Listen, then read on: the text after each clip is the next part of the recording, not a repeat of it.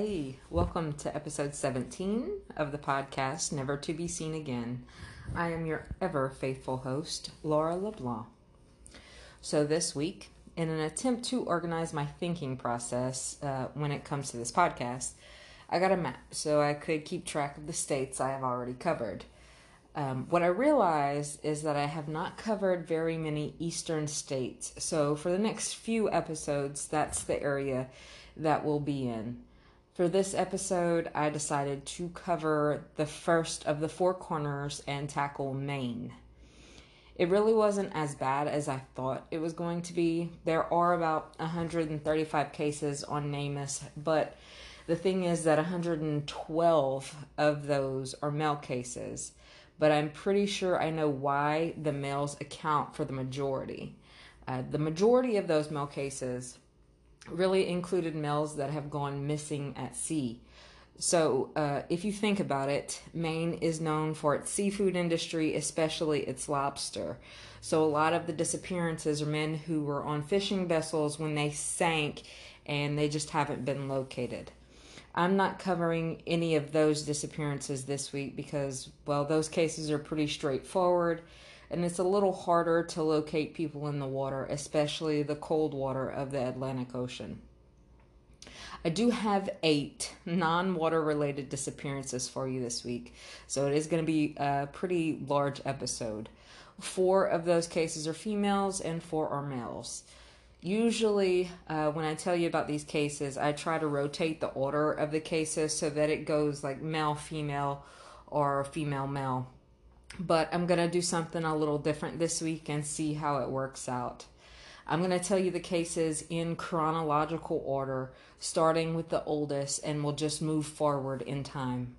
I think half of these cases are of juveniles, if I'm remembering correctly. So for those of you that don't like the juvenile cases, you can skip through to find the ones that aren't, or you can just wait for next week's episode.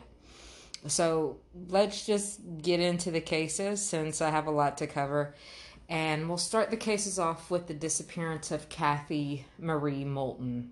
She is case number 20DFME in the Doe Network, case number MP3977 in NamUs, and she is on the Charlie Project.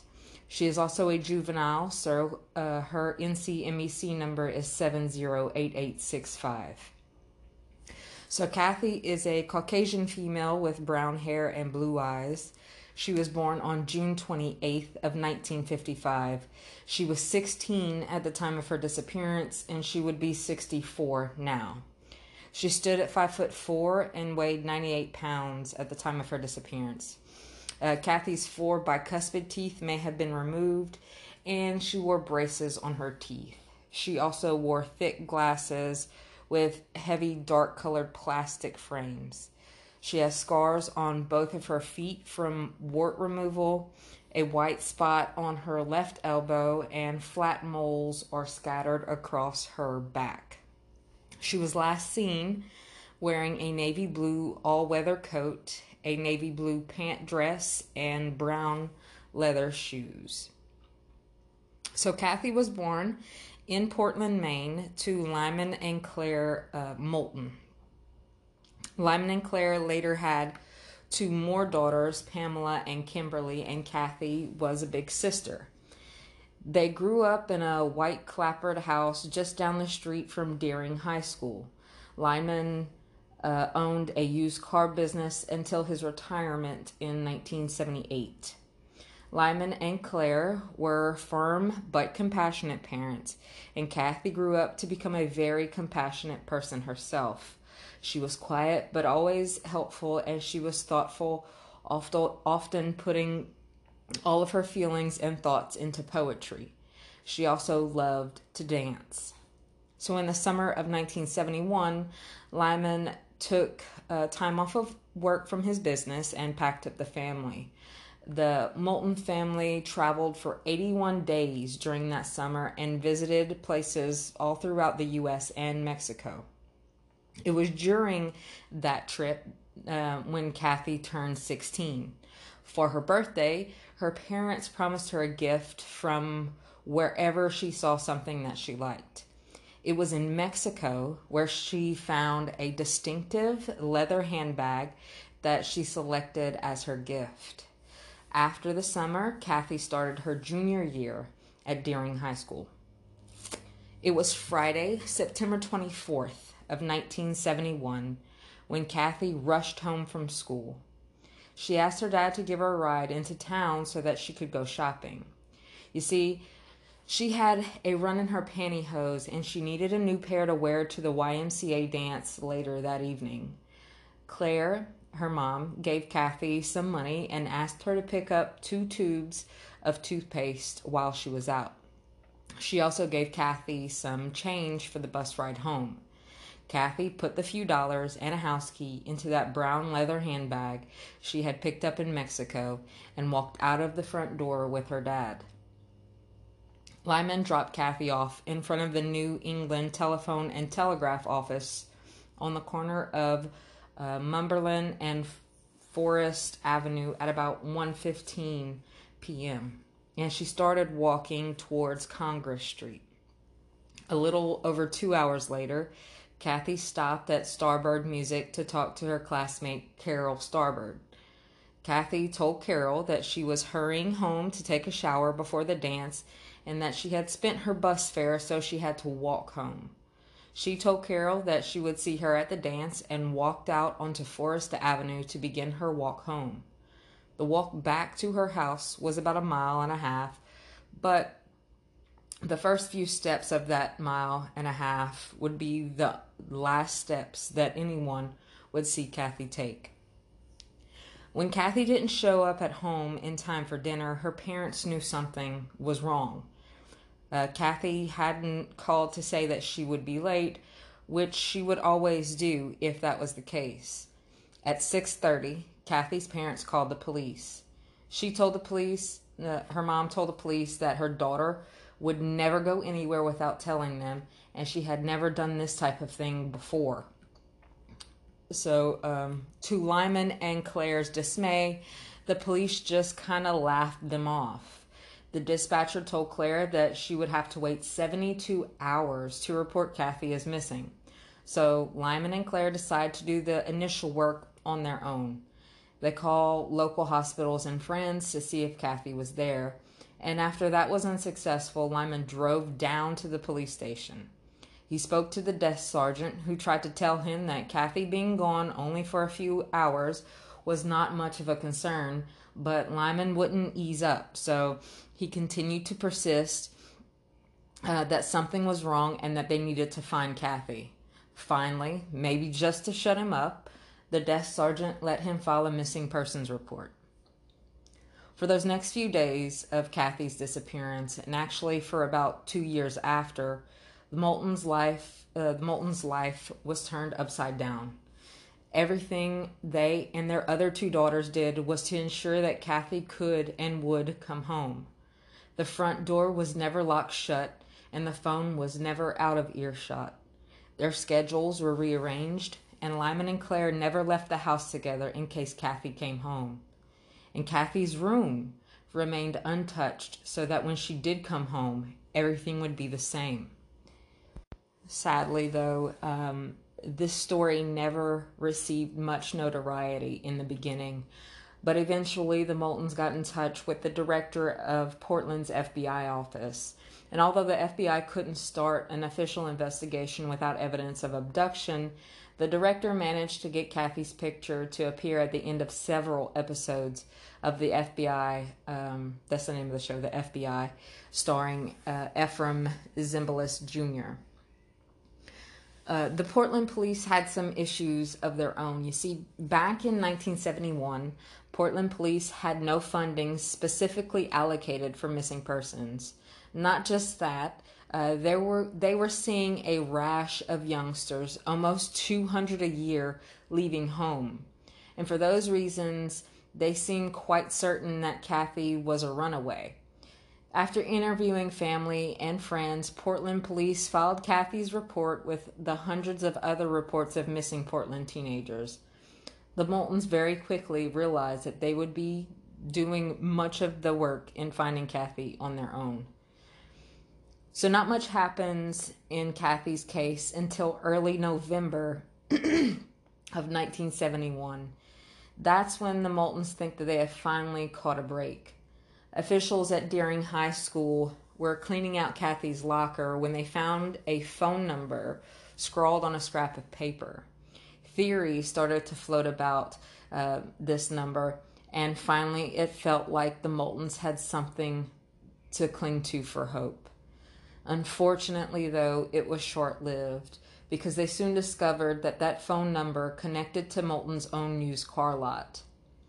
This incident would be the first in a line of dead-end clues. A Mr. Pinkman from the Giant store in Brunswick picked up a boy and girl with an unusual-looking handbag and gave them a ride to the Brunswick Center. A caller reported that they had seen a girl matching Kathy's description hitchhiking on Route 88 in Falmouth.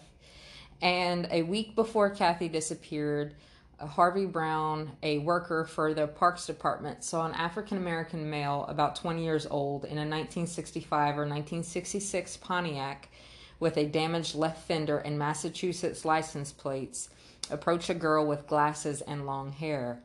That girl got into the car and they drove off. Actually, most rumors suggest that Kathy headed south, though. The mother of a boy named Alvin Drake.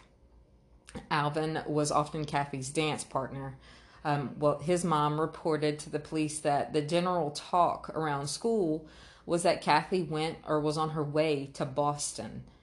There was also a story about Kathy hearing a girl in study hall talk about having a good time in Boston, and everyone around said that Kathy appeared interested, which to me doesn't seem like very much, but they thought that it meant that she wanted to go to Boston. Over the years, the Moultons also consulted a psychic, but that also fell through, as it most often does. I think that perhaps the most interesting theory was that Kathy left on her own accord with a friend named Lester Everett. The claim is that they may have been traveling together in a stolen 1963 Cadillac.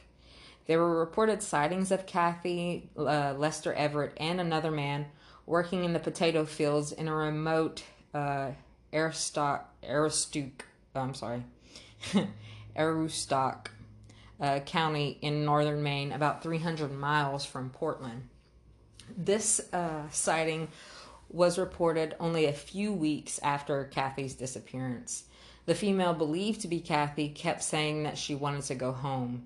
Those sightings were never confirmed, though, and eventually they did track down Lester Everett. Lester was alone, though, and he claimed that he didn't know where Kathy was. So the case grows cold. The lack of thorough investigation in the beginning proved to be the demise of this case. Police tried to open the case back up in the 1980s, but nothing new came in, and investigators were still in the same boat that they had been in before. Something interesting did happen in 1983, though. A hunter said he came across a skeleton in the woods near I can't say any of these names. Smyrna, S-M-Y-R-N-A. Smyrna, Maine.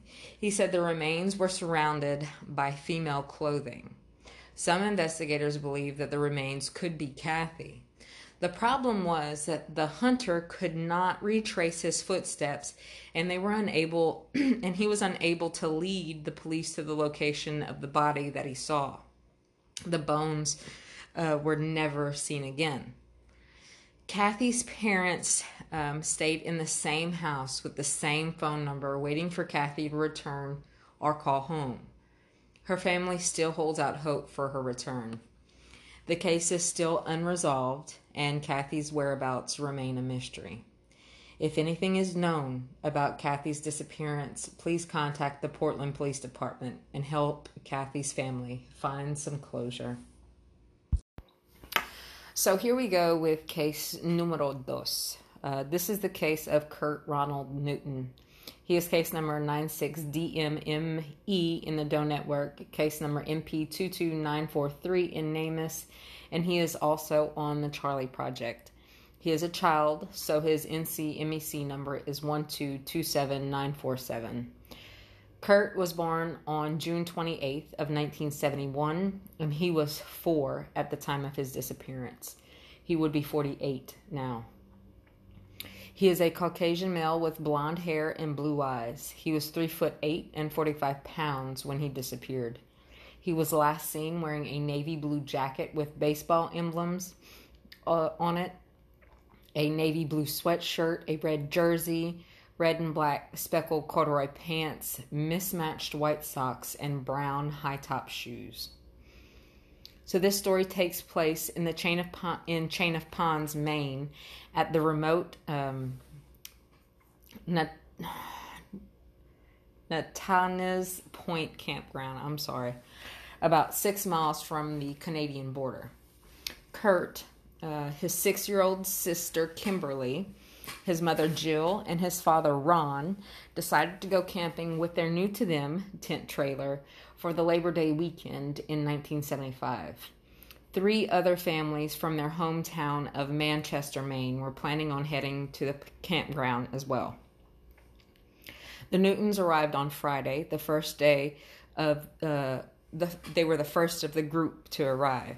That day, the family gathered wood along an abandoned logging road nearly a mile from the campsite. On Saturday, the other families began to arrive, and Kimberly raced her bicycle through mud puddles while Kurt pedaled his big wheel right behind her, trying to keep up. That night, all the families gathered around the campfire and told stories, laughed, and ate. They were just relaxing and enjoying their time together. On Sunday, September 1st of 1975, they woke up to heavy mist setting over the 2 ponds at the campground.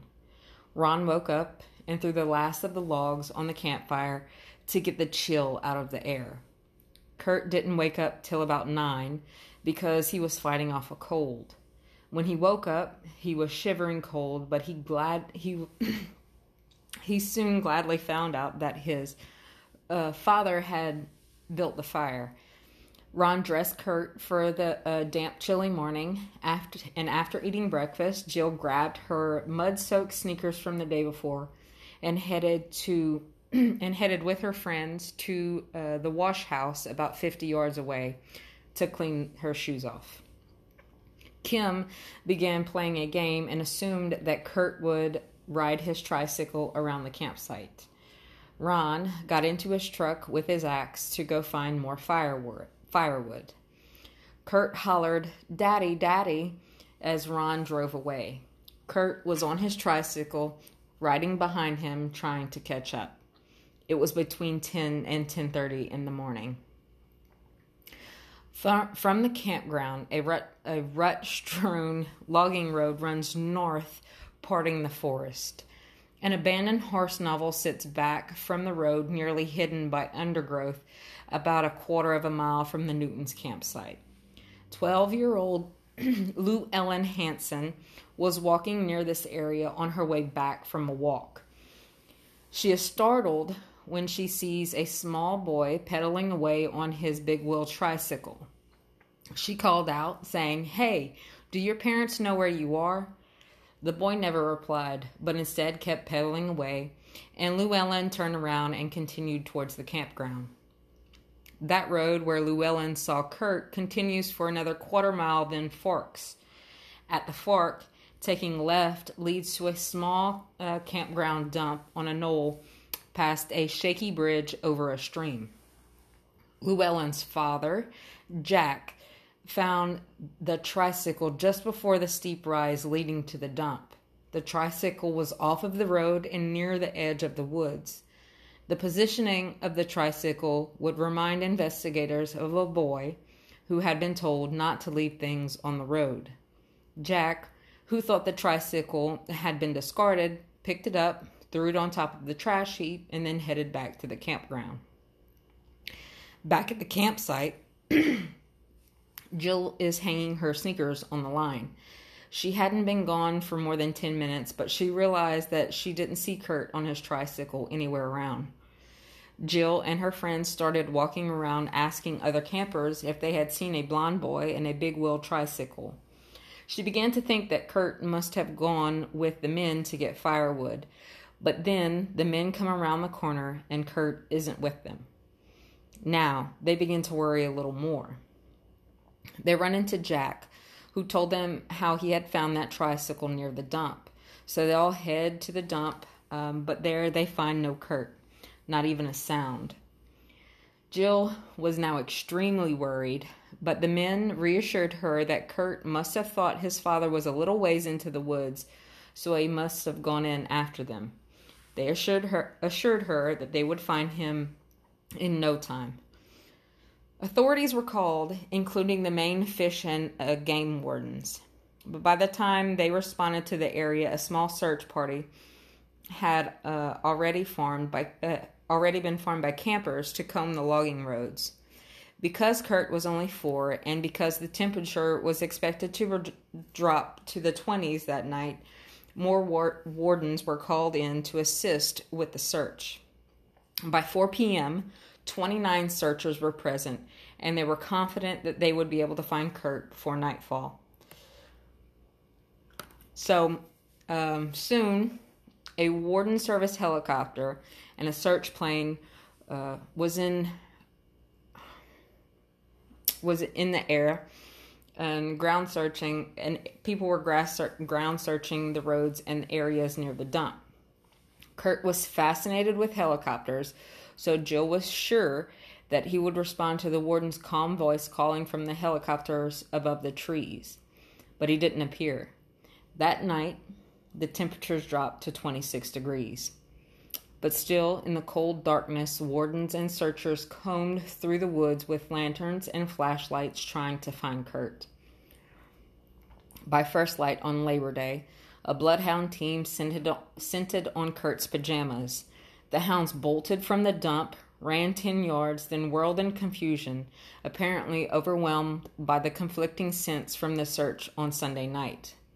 By this point, the search party had grown to about 200, but the weather was not great. Not only did searchers have to struggle with the cold and fog, they had the issue of the terrain.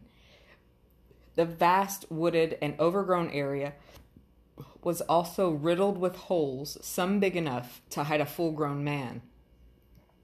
They had to watch for large tree roots as well as briars that would scratch wherever they touched. But none of this discouraged the searchers as they continued to try and find Kurt. The search for Kurt would often be described as the most intensive woods search in the history of Maine. Jill, who was determined to find her baby, learned from a searcher about a top-secret plane that had been used in Vietnam to find gorillas in dense jungle. She ran to the wardens and told them about it and demanded that it be used to find her baby, and it didn't matter what it would cost. Later that Monday night, the $10 million C-130H gunship and its 9-man crew lifted off from Pensacola, Florida. This would be the first time it was used in a civilian search. The plane was equipped with infrared sensors and low-light television sensors equipped for nighttime use. Equipment so sensitive it could detect heat differential between a white median strip and a blacktop road at 10,000 feet. The C-130H flew a 3-hour mission on Tuesday morning, but found no trace of Kurt. The plane was hampered by low-hanging clouds and rain that grew so heavy that searchers couldn't find their way through the woods and had to pull out. The rain and fog continued on into the 4th day of the search, and hope that Kurt would be found alive began to dim. On the 5th day, the governor flew to the scene and promised the Newtons that he would do anything in his power to help find Kurt. At this point, the search had moved into the extraordinary stage of shoulder-to-shoulder searches of more than 2,000 acres. The C-130H aircraft returned and flew another mission, but it again failed to detect any signs of Kurt. The bloodhounds once again tried to pick up scent pools, which in good conditions could last for up to 10 days, but once again, they found nothing. To tell you how extensive and thorough this search was, Ron Newton had lost his pen twice in the rough and dense terrain, and both times it was found and returned to him. Psychics even became involved and offered their services, but they just caused more confusion than help. They all seemed to point in different directions. The search eventually went so far as to tear down structures in the area and sift through dirt. The dump was bulldozed and workers sifted through clumps of dirt. Teams of volunteers with shovels dug along the tote roads, but all of those efforts failed to reveal any clues about Kurt's possible whereabouts. Eventually, the lead investigators announced that they were no longer asking for volunteers. The search would continue until Wednesday, September 10th, 13 days after Kurt's disappearance. On September 10th, though, the governor extended the search another 2 days. The search efforts officially ended at dusk on Friday, September 12th, by the dump with 12 wardens, 6 state troopers, 75 volunteers, making a final, mournful shoulder-to-shoulder sweep. In the end, over 3,000 searchers had taken part, and absolutely nothing had been found. Ron and Jill stayed 2 more weeks before they had to return to Manchester to put Kimberly into the 1st grade. But then they began their weekend journeys to Chain of Ponds to search through the woods, just the 2 of them. Together, the Newtons posted missing signs deep into the woods, warning hunters to report any unusual activity or signs. And then the snow came. At that point, Ron had to use his snowmobile to take him deep into the backcountry until winter grew too harsh, and even he was forced to say, enough is enough. But by that point, the Newtons had drawn the conclusion that Kurt wasn't in the woods, and he had probably never been there at all. They felt that somehow he had been taken and was probably still safe. Investigators said that from the beginning, they had never discounted the idea that Kurt may have been abducted. The issue in this disappearance is that there was also no indication that Kurt wasn't in the woods. So a team of investigators tried to be as thorough as possible with Kurt's case. They interviewed everyone known to be at the campground, and they even used polygraphs when in doubt. One camper had initially reported that she had seen a white station wagon roaring out of the campground. She said it left a cloud of smoke behind it, and she claimed it was close to the time after Kurt disappeared. But no such car was ever registered at the campground, and no one else reported seeing that car. So they pulled her back in for further questioning, and then she claimed that she may have been mistaken. Experienced trackers even went out into the campground area, but they could find no evidence of recent vehicle traffic on the logging road beyond where Ron Newton had been cutting wood, which was the only road available for a quote-unquote backdoor abduction. There was also a report that a captive bear that was often teased by area children might have been released a few miles from the campground just shortly before Kurt had gone missing. Experts said it was possible for a bear to quickly carry Kurt out of the area, but it would be highly unlikely that there would be no evidence of that happening. So police also sent a teletype with Kurt's description throughout the U.S. and Canada, and some reports did come in, including a man in Connecticut. He said he had just returned from camping in the Canadian Rockies. There, he had seen a small, blonde-haired boy staring at him with a curious expression. The man said that he was struck by how nervous the boy and the man that was with him seemed to be with each other. The man swore that the boy was the same boy on Kurt Newton's missing poster. In that same week, a call came from Vermont.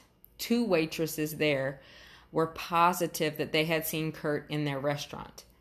A detective went to Vermont and found that boy, but as you would guess it, it wasn't Kurt. So 4 months after Kurt's disappearance, a call came from New Orleans.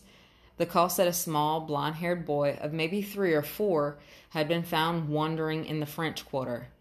The boy was very shy, and he only responded to names with a K sound, like Kenny or Kurt. The Newtons raced to Boston to view a recording of the child, but as they watched it, they immediately knew it wasn't Kurt. That boy was later identified as the abandoned son of a Missouri woman who was hitchhiking out west. The boy's name turned out to be Clifford. So while Jill was still unsure about where she thought her son was, she took it as her mission to make sure his picture was seen by everyone in the U.S. and Canada. Initially, the Newtons went door to door like traveling salesmen. They even drove to Quebec City and stopped at every gas station and store to pass out posters. While they were getting Kurt's picture out, this method quickly became exhausting. So they went home and determined that they were going to begin a large mailing campaign. So with help from their friends in the printing trade, their basement soon overflowed with more than 75,000 posters stacked in every possible area. Then they got phone books from every major metropolitan area in the U.S. and Canada. Every night, 20 to 30 friends would gather to help. Ron would buy stamped envelopes by the thousands, and their own home soon became an assembly line. Eventually, the Newtons considered that Kurt would be in school age soon, and he would have to go to school somewhere. So after about 6 months of nightly correspondence, they compiled a list of every superintendent in every school district in the United States. They worked state by state, sending a letter asking that the picture be posted for 2 years and included 5 posters to the superintendents. It took 6 months of nightly gatherings to finish, and then they started all over again in Canada. They ended up spending well over $5,000 on mailing costs alone. They did get some letters back, but they were mostly filled with sympathy and prayers, and nothing that led to Kurt. Time did pass, and the Newtons realized that that the picture of Kurt at 4 probably didn't look anything like Kurt at 6 or 8 or 12 or 18. They still held on to the hope that one day Kurt would tell a teacher or somebody that he remembered his mom and dad and sister, and that he would somehow end up right back in their arms. But he still hasn't yet. This is where you come in. If you believe you know Kurt Ronald Newton, or maybe you know information about his disappearance or the location of his remains, please contact the Maine State Police and finally give Kurt's parents some closure, and maybe this story a happy ending. So that case was a pretty long one, but let's keep trucking along. Kathy disappeared in 1971, and Kurt disappeared in 1975. This case also takes place in 1975. This is case number 4808DMME in the Doe Network, and case number MP36428 in NamUs. It is also on the Charlie Project. This is the case of Ludger R. Bellinger. Ludger was born on November 5th of 1950, and he was 25 at the time of his disappearance. He would be 69 now. He is a Caucasian male with brown hair and brown eyes. He stood around 5'7" or 5'8", and between 125 and 165 pounds. He was last seen wearing a red and black checked plaid jacket, a blaze orange hat, green rubber hunting boots, and either blue jeans, green cotton pants, or navy blue Dickies. He also goes by Luge or Luigi. In 1975, Luge had been married to his wonderful wife for 4 years, and they had 3 daughters together.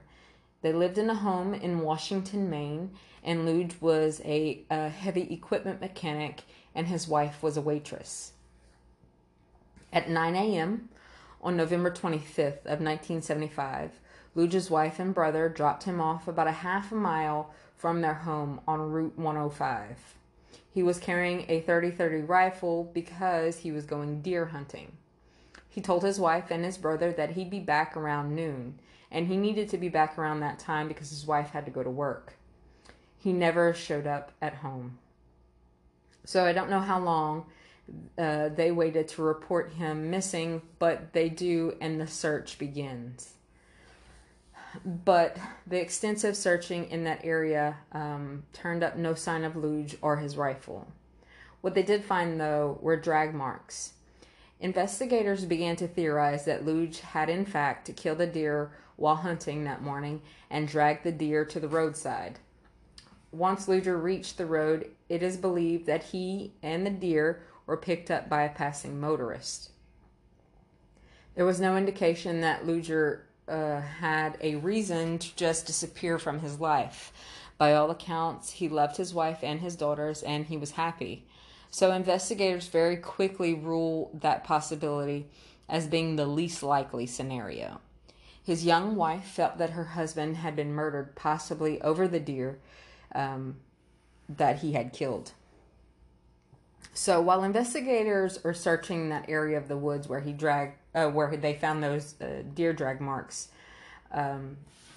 they end up finding a receipt. They did manage to track down the owner of the receipt, and he was a man from Camden who they refer to only as Suspect A. It doesn't say, but I imagine that finding this receipt and identifying the owner of it is the catalyst for the search of this guy's vehicle, or at least the vehicle that he was in at the time. Some accounts say that it was a 1965 Buick Special. During this initial search of the vehicle, they found a single deer hair stuck to the hood ornament. They also noted that the interior had been washed and the rear seat was missing. I also found something that claims that they found a piece of buckshot with human hair and tissue attached.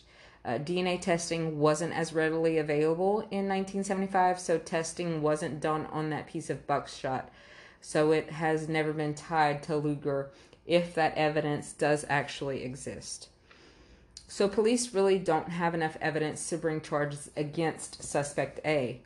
But when they interview Suspect A initially, he said he and a man from Portland, referred to as Suspect B, were hunting in the same area of Washington on the day Luger disappeared.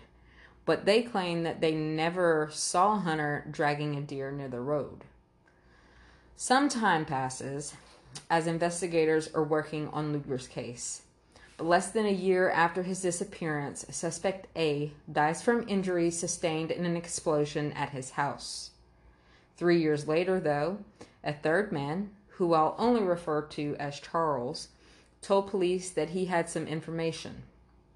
Charles claimed that he had been drinking with Suspect B when Suspect B told him that he had shot Luger with a shotgun as he sat in the back seat of the car after they had gotten into an altercation over the deer. Charles said that Suspect B told him that he and Suspect A had been doing some drugs when they came across Luger and picked him up on the side of the road. Now, it's unknown if they re-interviewed Suspect B at this point, but it is known that in January of 1985, investigators bring the case to the Attorney General. At that point, though, the Attorney General says that some further investigation needs to be done and more evidence collected before they could present the case to a grand jury. At that point in time, Charles was already deceased, so they couldn't go back to him. But they do try, and they re-interview some people and get another search warrant for that car. They did seize some pieces of the car for testing, but the crime lab didn't find the presence of blood on any of the pieces that they collected. And that's the last we know in regards to the investigation. I assume they still don't have enough evidence to present it to a grand jury for indictment, but I do believe suspect B is still alive. Finding Ludger's body, I'm sure, would be super, super helpful to the case, though. On June 20th of 2001, I'm sorry. So on June 20th of 2001, a judge declared Ludger dead based on the extensive searches and investigation over that 26-year period. His wife actually sought the declaration because after all that time, she was finally ready to remarry. She does still very much advocate for her husband's case, and you can tell that she still loves him. It has to be so painful for her to have no closure in a situation where her husband just vanishes. And she was left to raise their 3 daughters on her own, and she can't explain to them where their dad is. I really do hope that I see closure to this case in my lifetime, but more importantly, I hope that his wife sees it in hers. If you know anything about the disappearance of Ludger R. Bellinger, please contact the Maine State Police. So, and now we're on to case number 4, and let's move out of the 70s and into the 80s. I think the rest of the cases aren't going to be as extensive as the first and second case. So this case is case number 374DFME in the Doe Network, case number MP3976 in NamUs, and it is on the Charlie Project. This is a juvenile case, so the NCMEC number is 603370. You may recall hearing something about this case almost a year ago because there was a recent update, but this is the case of Kimberly Ann Morrow. Kimberly was born on January 21st of 1969 and was 17 at the time of her disappearance. She would be 51 now. She is a Caucasian female with blonde hair and blue eyes. She was 5'7" and 135 pounds. She was last seen wearing a white short-sleeve blouse, blue jeans, white high-top sneakers, and a man's class ring with Mike 87 and Mike Staples engraved on it. In 1986, Kimberly lived in Jay, Maine, with her mother, father, and 2 older sisters. She went to school at Jay High School and participated in gymnastics and cheerleading there. She liked writing poetry and sunbathing, and she wanted to be a model when she grew up. She had actually become a contestant in the Miss Maine beauty pageant. She also had a boyfriend at the time of her disappearance, which I believe is where that men's class ring comes in. Kimberly had actually gotten into an argument with her boyfriend on May 11th of 1986 and canceled her plans with him to attend her junior prom. Instead, she decided to go out with a female friend. While out and about, they met up with 2 25-year-old male acquaintances. At about 11 p.m., Kimberly returned to her home on Jewel Street, but only for a short minute.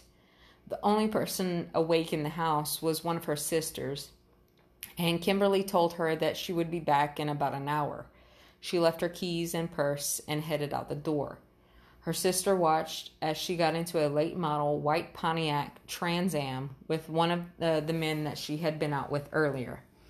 It was suspected that they were headed to a party with underage drinking.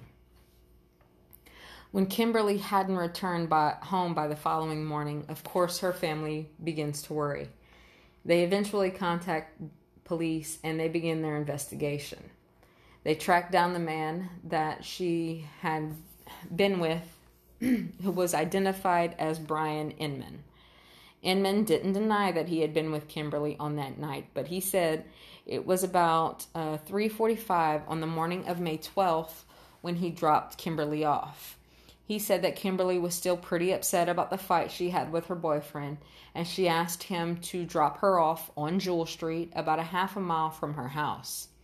He said she told him that she wanted to be alone and to walk the remaining distance to her house. The investigation continues, but there aren't very many clues or any evidence in the case. Police do believe that Kimberly's disappearance is the result of foul play and that she didn't just walk away. They don't say much about the ongoing investigation, but they do make it known that there are 2 prime suspects in her case. They do not release the names of those suspects, though. Brian Inman is, of course, considered a person of interest in Kimberly's case, but they have never had enough evidence to charge him in her disappearance. Kim's father, of course, doesn't believe Inman's story about that night, and I think he has a pretty good reason why. He said that Kim would have never asked to get out of the vehicle and walk in the dark, and is I'm sorry.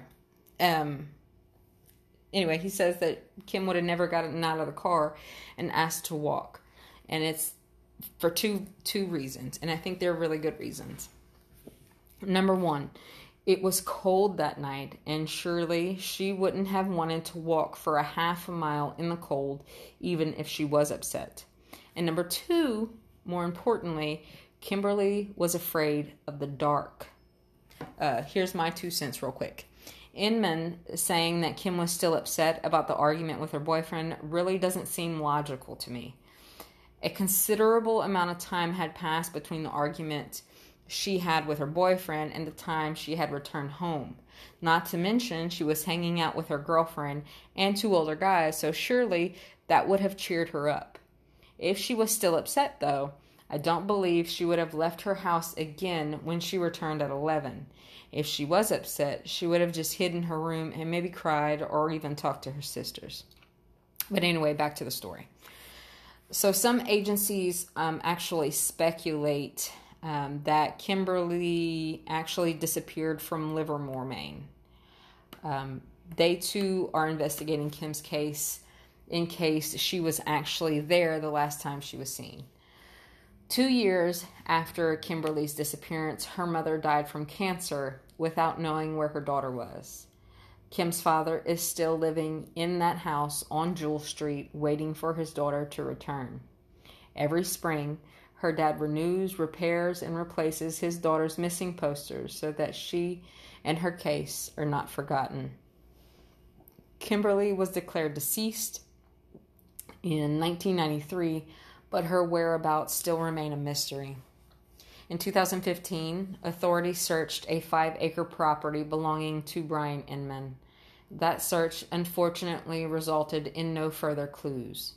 But in 2019, apparently investigators received 4 to 5 tips within a 6-month period, which is a lot for a cold case. I'm not sure what caused those new tips to come in, but everyone is excited that they did. One of those tips particularly excites Kim's dad and investigators, but they never say what the tip was, only that it was basically provided by someone on their deathbed. But that's the last that I could find on that update, which doesn't mean that that tip provided nothing. It just means that they are still working the tip currently, maybe. So keep your ear out for any developments in Kimberly's case. I feel like this case is so close to some kind of resolve. So if you have any information that can assist in pushing it along, please don't hesitate to call the Maine State Police. Now let's move into the end of the 1990s with our 5th case. Here we go with Doe Network case number 3783DMME and Namus case MP19762. This is also on the Charlie Project. This is the case of Angel Antonio Tony Torres. Tony was 21 at the time of his disappearance, and he would be 42 now. He is a Hispanic male with brown hair and brown eyes. He was 5'8" and between 150 and 160 pounds. As far as clothing goes, it is only provided that he was wearing a large gold Gucci chain necklace with a large gold crucifix and serpent pendant. Tony does wear contact lenses, and he is of Puerto Rican descent and can speak fluent Spanish as well as English. So in 1999, Tony was a student at Framingham State University in Massachusetts. There, he was majoring in business and psychology and minoring in Spanish. He had recently moved into an apartment in Bear, Massachusetts with his girlfriend. He loved sports, and his ultimate dream was to own his own sporting goods store. Tony's life surely seemed to be moving forward in a positive direction. Tony had ambition, and a bright future seemed to be ahead of him. But I'm telling you about him, so obviously it doesn't turn out as planned. So the last time Tony was seen was in Biddeford, Maine at 2 a.m. on Friday, May 21st of 1999. Tony and a friend, Jason Carney, had traveled from Massachusetts to the area of Biddeford to visit with some friends and conduct some business. What business, you may ask?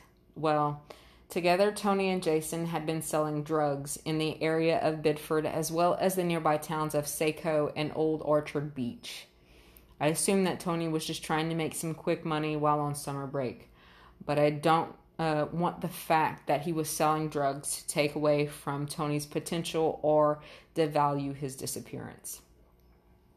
So on the night of Tony's disappearance, Jason says that he and Tony were at a friend's apartment in Biddeford.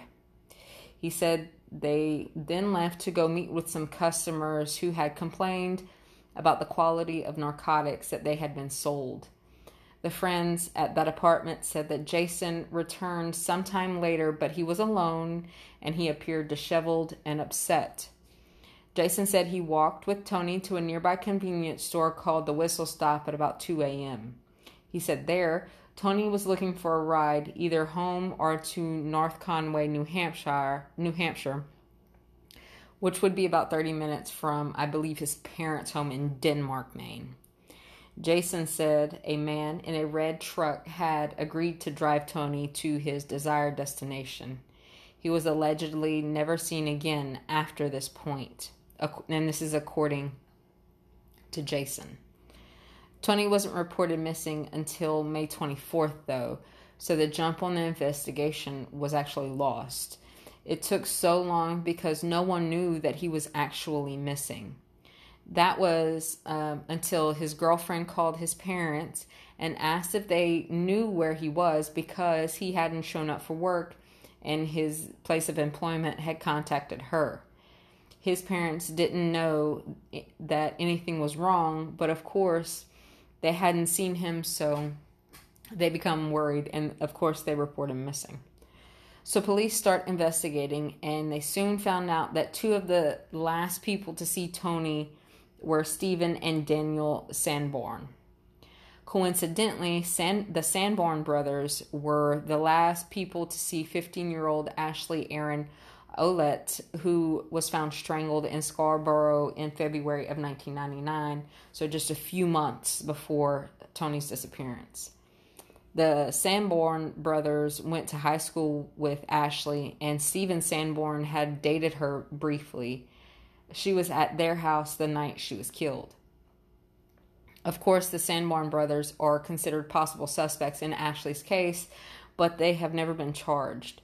Tony had told his parents that he knew Ashley Ouellette and that he pretty much knew who had killed her. And there is a theory that Tony was killed because of his alleged knowledge about Ashley's death. That theory has never been verified, and Ashley's case is still unsolved to this day. Apparently, another theory in Tony's case is that Tony's disappearance is of course, drug-related. Investigators do believe that Jason Carney was involved in Tony's disappearance, and that he may not have been truthful about the drug deal. The thing is, though, Jason Carney moved to Rhode Island sometime after Tony went missing, and then in 2015, he died of a suspected drug overdose at the age of 36. Investigators do believe that foul play is involved in Tony's disappearance, but without any evidence or witnesses, the case remains unsolved. He was declared deceased sometime after his disappearance, but his case remains open. So if you can contribute to Angel Antonio Torres' case being solved, please contact the Maine State Police. Now we're moving into the 2000s with the sixth case this week. Case number 4884DMME in the Doe Network, and case number MP98 in NamUs, and of course it is also on the Charlie Project. This is the disappearance of Jeremy Ted Alex. Jeremy is a Caucasian male with brown hair and brown eyes. He was born on April 8th of 1976, so he just had a birthday. He was 28 at the time of his disappearance, and he would be 44 now. He was between 5'5" and 5'7" and weighed 150 pounds. He was last seen wearing an olive green flannel Timberland sweatshirt, blue jeans or brown corduroy pants, and sneakers of unknown color or brand. He was also carrying a red backpack. Jeremy smoked hand-rolled cigarettes at the time of his disappearance, and I will just mention to you that Jeremy had been addicted to narcotics for the majority of his adult life up into his disappearance. This case will be pretty short, unfortunately. So in April of 2004, Jeremy was a freelance gardener, and he and his girlfriend were moving in together in a house on Harbor Road in Northport, Maine. On the morning of April 24th, 2004, Jeremy met up with his girlfriend, and he moved some of their items into the new house. Now, what happened between that morning and about 5:20 that afternoon, I couldn't find out. But at 5:20 p.m. on that day, one of Jeremy's former high school teachers who lived on Pound Hill Road near Bluff Road saw him coming out of the woods near her home. This lady's house is about 1.5 miles from Jeremy's new home, the one that he was moving into. She says that Jeremy was acting paranoid and erratic and that he appeared to be hallucinating. He told her that bad guys were trying to hurt him. The lady's husband tried to keep Jeremy there while she called the police, but he took off before the police could get there. Shortly after this interaction, a motorist saw Jeremy crossing Route 1, and that was the last confirmed sighting of Jeremy. The following day, Jeremy's van was found in a small parking area off Pound Hill Road on property that belonged to the Waldo County Humane Society. The keys were still in the vehicle, and so was Jeremy's phone, but Jeremy was nowhere around. Several searches of that area produced no evidence of his whereabouts. So in September, only a few months later, a contractor in Jackson, Maine, about 45 minutes from Northport, reported seeing a man matching Jeremy's description. The man said that the man said that he was working on a house when the man he saw, who had a sweater tied around his waist, came out of the woods. The man was acting strangely. He wouldn't speak, and he did not seem to understand anything that was being said to him. The contractor offered the man some food, but the man refused it. A person that was living nearby to this area said that he also saw the man, and he too believed that it was Jeremy. The second guy said that the man walked into his garage but wouldn't answer any questions, and he eventually walked away after he was told to leave. So these sightings have not been confirmed, but they are considered credible. Jeremy's parents say that he has never left without warning. They also say that Jeremy has the skills to survive in the woods if he had to. Now, I mentioned beforehand that Jeremy was a drug user. I did find an article that says that Jeremy's girlfriend had found cocaine and heroin in the house that they shared. Given Jeremy's behavior, I do not think that it is a stretch of the imagination to believe that he was under the influence of something. But that behavior could also be indicative of a psychological break. Jeremy's family believes that he met with foul play. I'm not sure what the police are thinking about this case. There was also something I found that said that about 4 years after Jeremy's disappearance, a woman found his ID and money. The claim is that it washed up on the shore outside of this woman's house, but she never made the connection to Jeremy and his disappearance. Once again, I don't know if this is true, but if it is, it would have been nice for the police to be able to search that area where it washed up. Jeremy is still considered missing, and I don't think there are too many leads in this case. I don't want to sound cynical, but I don't know if the police are investigating Jeremy's case too thoroughly, considering that he was a drug user.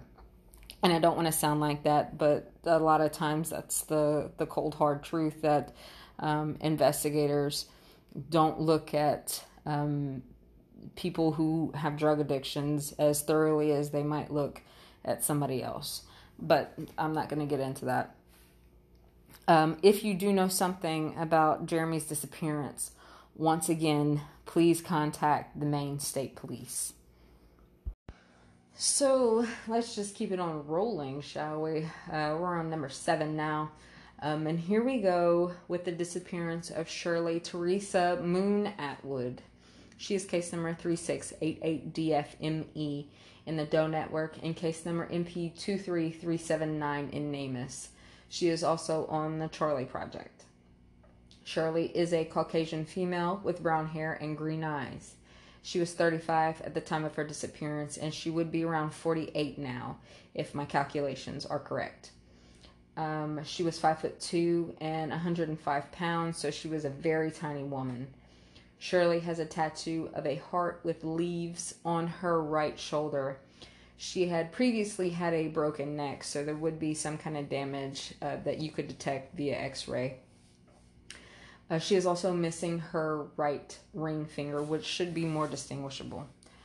This story is pretty short, but I wanted to tell it to you because of the odd circumstances.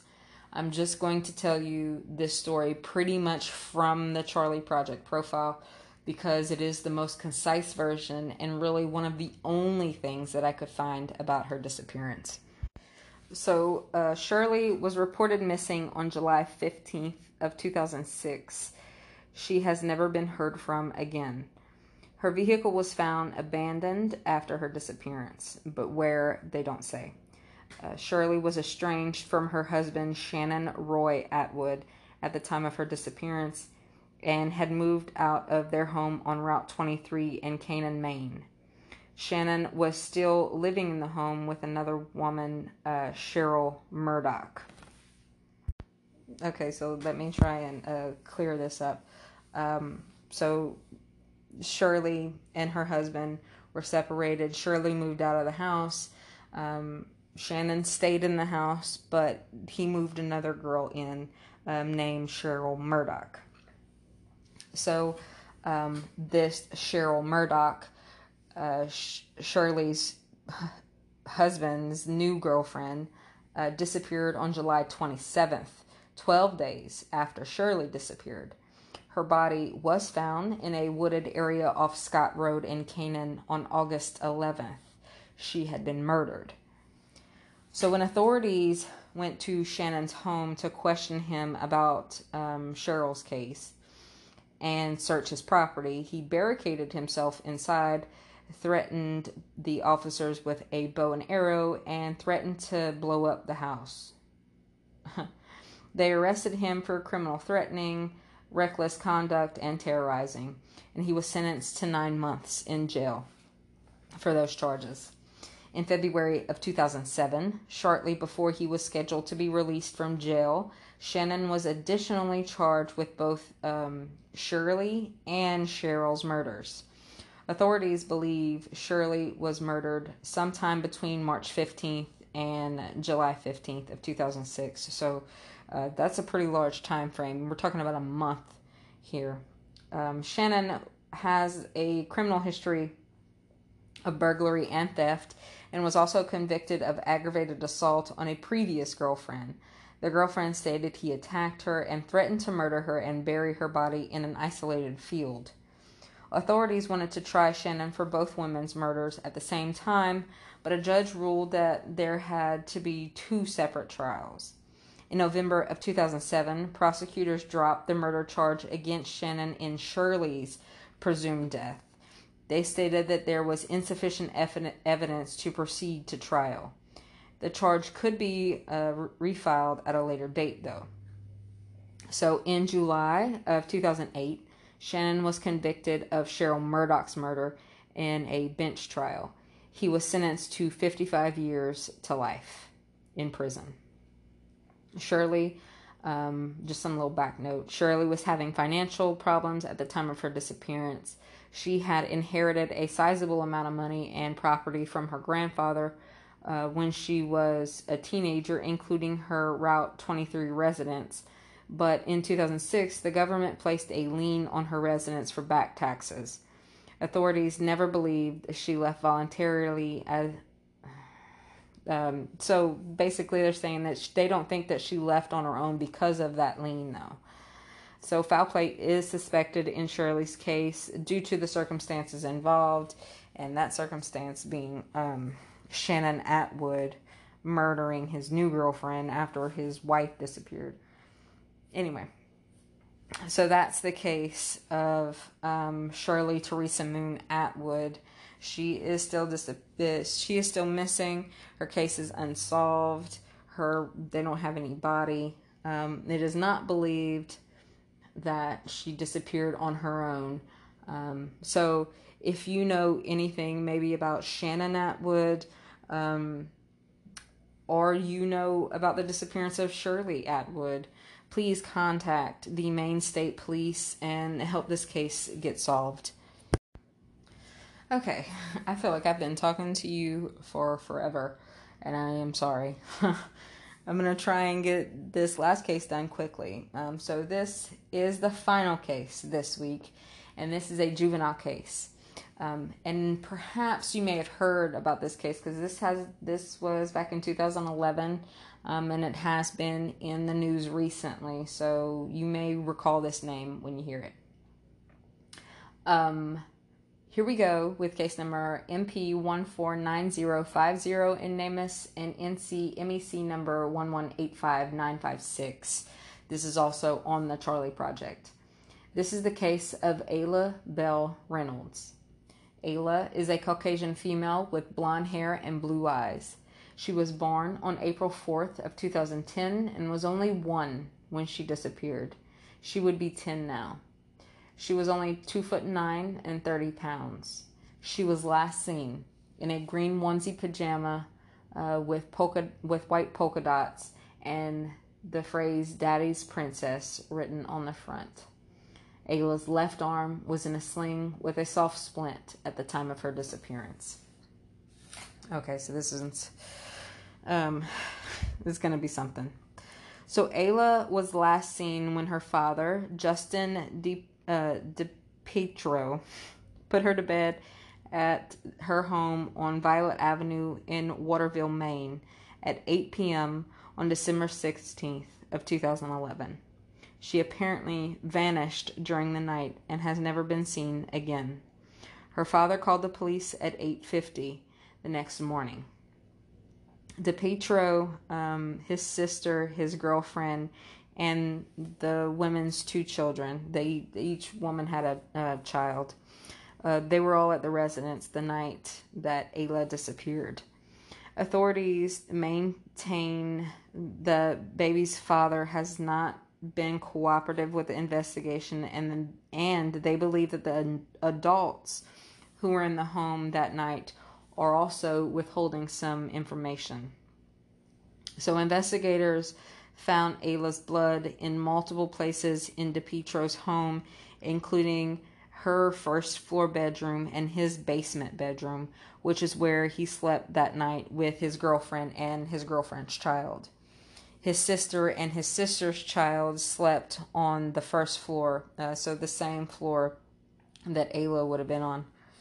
Ayla's mother, Trista Reynolds, was in a 10-day substance abuse treatment program when her daughter disappeared. The day before Ayla went missing, Trista had filed for sole custody of Ayla. Ayla had been placed with her father by the Maine Department of Health and Human Services 2 months prior to her disappearance. DePietro claims that he did not know about Trista's custody bid before Ayla went missing. So in April of 2012, police found some unspecified items of interest behind the Hathaway Creative Center in the Kennebec River, about a mile from DePietro's home. May 2012, nearly 6 months after Ayla vanished, authorities publicly stated that they believed she was dead, but did not believe she had been abducted, which doesn't really look that good, if you ask me. So Ayla was declared legally dead in 2017. The court recorded that she had died around the time that she was reported missing.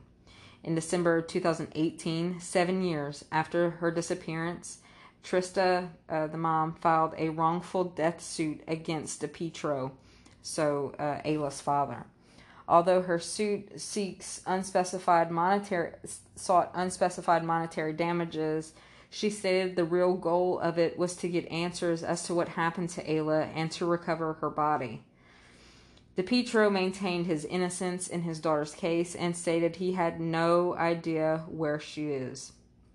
He didn't respond to that wrongful death suit until May of 2019, so almost a year ago. But before then, his whereabouts had been unknown. In his response to Trista's filing, DePietro said that he was innocent of any wrongdoing in Ayla's disappearance, and the blood that was found in the house was from one time when Ayla was sick. So no one has been named a suspect in Ayla's disappearance, although something does look a little suspicious if you ask me. Her case remains unsolved, and baby Ayla has still never been found. And it is so very sad. I'm pretty sure that the Maine State Police are the point of contact for this case as well. But let me check real quick. Okay, so yeah, it is the Maine State Police or the Waterville Police Department. There is a lot of information about this case online. And this little girl is she's so cute. If you want to see a picture of her, make sure y'all go like the Facebook page, because I always post the pictures of the missing on there when I release the new episode, so that you'll know what I'm talking about when I talk about it. So that is it for this week. I have no scene again for you because honestly, I have no more energy. My tongue is numb. My mouth is dry. I can't keep going on. So let's finish this up as usual with my very tiresome rant.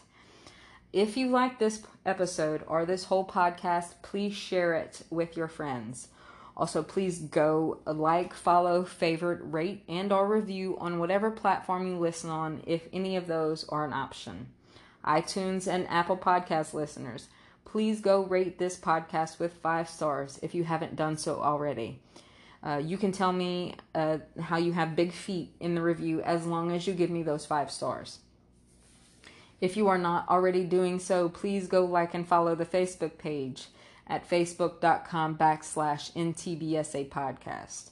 On there, like I said, you can see the pictures of the cases that I cover, as well as leave comments and messages and send me messages with case suggestions. So if you aren't on Facebook, but you have a case that you want to suggest to me to cover, you can email me at nevertobeseenagainpodcast@gmail.com. I also want to remind you, for those who are on the Facebook page, and tell you, for those who aren't, that episode 20 is coming up. And if you didn't see the Facebook post, in episode 20, I'm covering Texas. Texas is a very huge state with a lot of missing cases. I think it's in the thousands. So, in an attempt to make it easier for me, I asked for suggestions about the cases that are recommendations for the cases that you wanted to hear covered on episode 20. You can still send those suggestions because we're like 2 weeks out now, so you still have time to get them in. But send me your suggestions about cases in Texas because I really need the help with that one. You can send those suggestions via the Facebook page or to the email account or to the email address. Either one, just make sure it gets to me if you want to hear about it. So I think that's all I have for this week. And I'm pretty sure you're tired of listening to me. So thank you, as always, for continuing to listen to me talk about missing persons. I hope that I never fail to make you interested. And I hope that you always come back to listen some more. So thank you for this week. And I'll be back next week to tell you more about those never to be seen again.